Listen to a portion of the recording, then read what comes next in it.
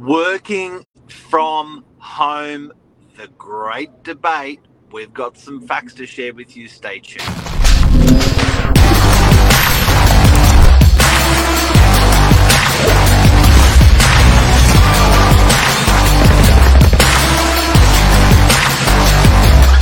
I'm the ringleader, so listen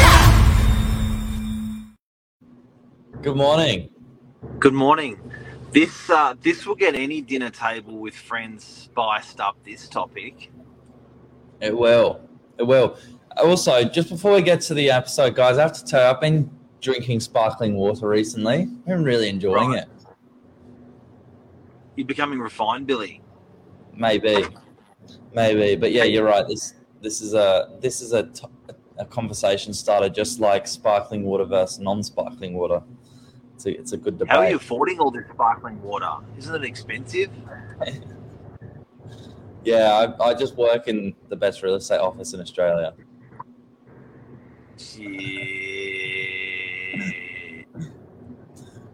Yes. Fire away straight into the center and core of this topic that everyone's so passionate about. Well, we are having the T.W.A.T talk this morning, as Luke said. The T.W.A.T talk is the work from home debate. It is the Tuesday, Wednesday, Thursday people that are working from home and arguably saying that it's more productive. So we're going to have the conversation this morning and also find out what does placemaking mean, because I'd never heard of that term this morning. It's big. A lot of money's being invested in it. We're going to talk about that as well. But Tuesday, Wednesday, and Thursday, interesting topic that people have been brought to work on those 3 days and allowed to be productive from home on Monday and Friday. People are loving it, of a sort. Some people, the majority are loving it. The minority are saying this is rubbish. Yeah. And then I guess that flows on to what's more productive. And before we get into the numbers, here's what I'm thinking. If the stats were really that bad, employers would not have let it carried on, I don't think. So there's got to be some good in it. It depends on which side of the fence you sit on, but there's got to be some good in it. Whether it's results or whether it's just employment, love for the job, love for the setup. Well, a lot of the top companies in the city have now said mandatory. You've got to be in 3 days a week. No, not one, not two, but three. So that's starting to wind up that the pressure's on to get those guys back.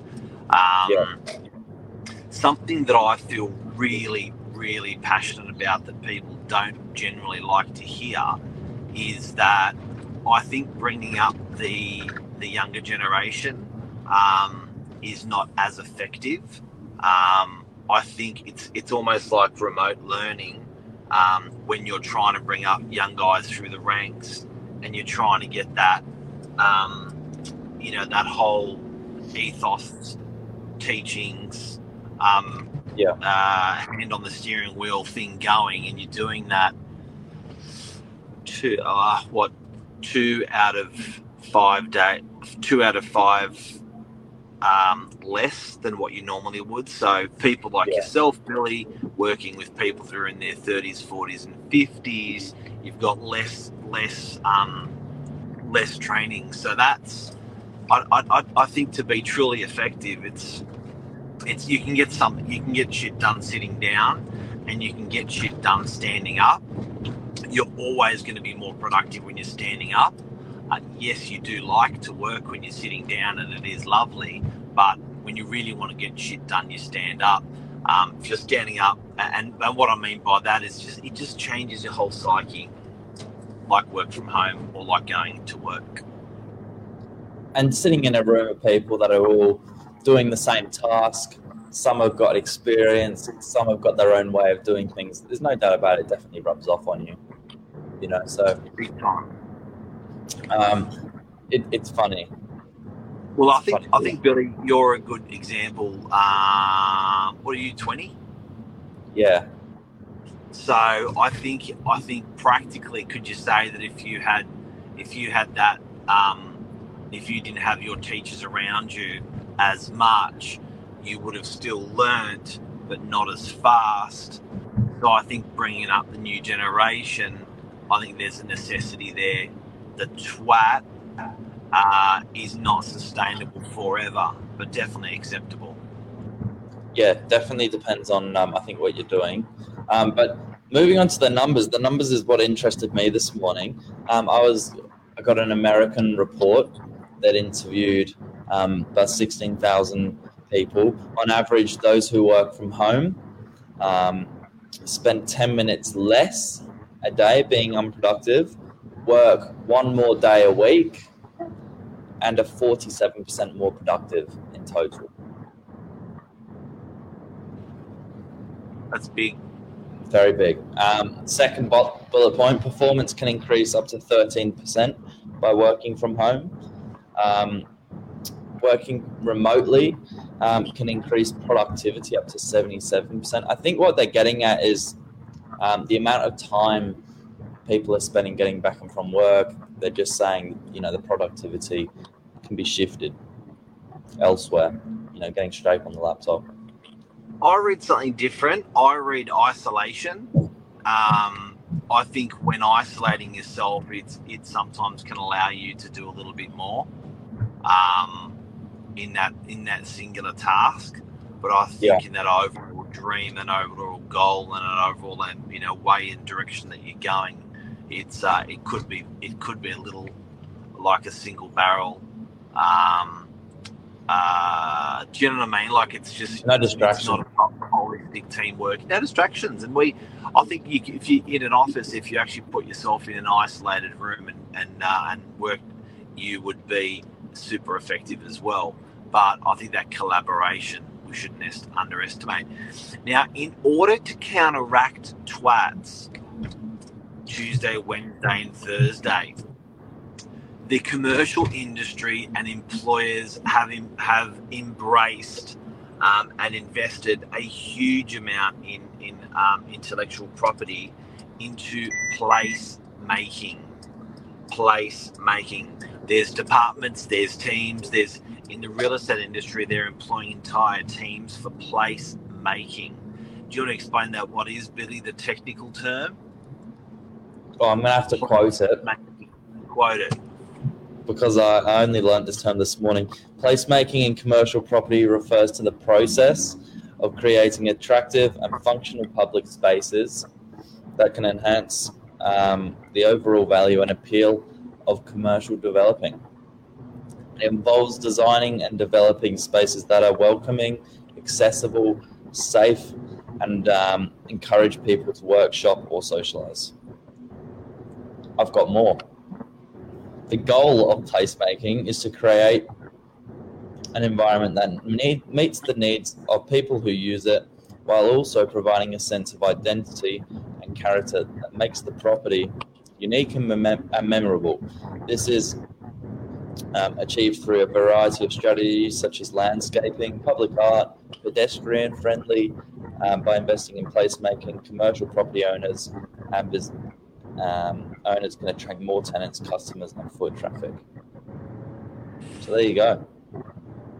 Placemaking is the word for 2023 that is attracting employees back into their offices, and people are investing a hell of a lot of money in these environments.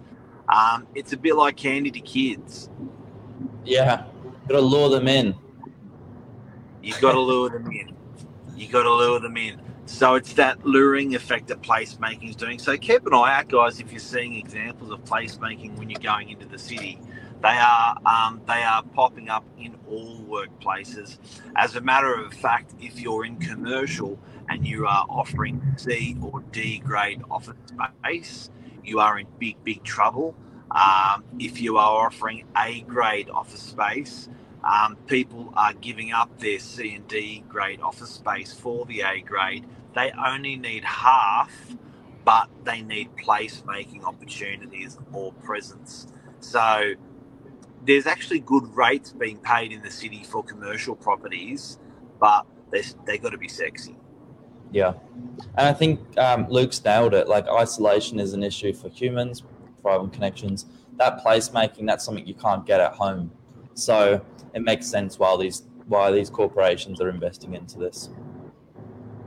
And look, I think also a big thing is mental health. We just know that isolation is not good for mental health. We just know to be around friends, families, crew, or just people in general is a much healthier mind and way of life. And if you said you were doing that 25 hours a week or 40 hours a week in terms of mental health, not too much. You don't want 100. But certainly the more the merrier when it comes to mental health, I reckon, with twats. So that's that's the debate. Are you a twat? And what was placemaking? Well, hope we've helped you this morning. How do you reckon? You really don't know any different, your generation? No, but I got a taste for working from home with school, and I absolutely hated it. Yeah. So how did that work? What do you mean working from home from school, like studying for the HSC? Yeah, our year 12 was a little bit at home, and I hated it. It was so boring. It was like, imagine, when you do your 1 or 2 hours of homework, you get home from school and you have to go do that. Imagine doing that for 8 hours a day. It was torture. The only good thing was I was near the fridge all the time, so I could always have some food. Oh, I'd have to be putting on some weight. But what's really interesting is if you were told in year 9 you had the opportunity to do that, you'd say yes. Probably. And then when it's forced on you, you're like, Yeah, probably. True. Very true.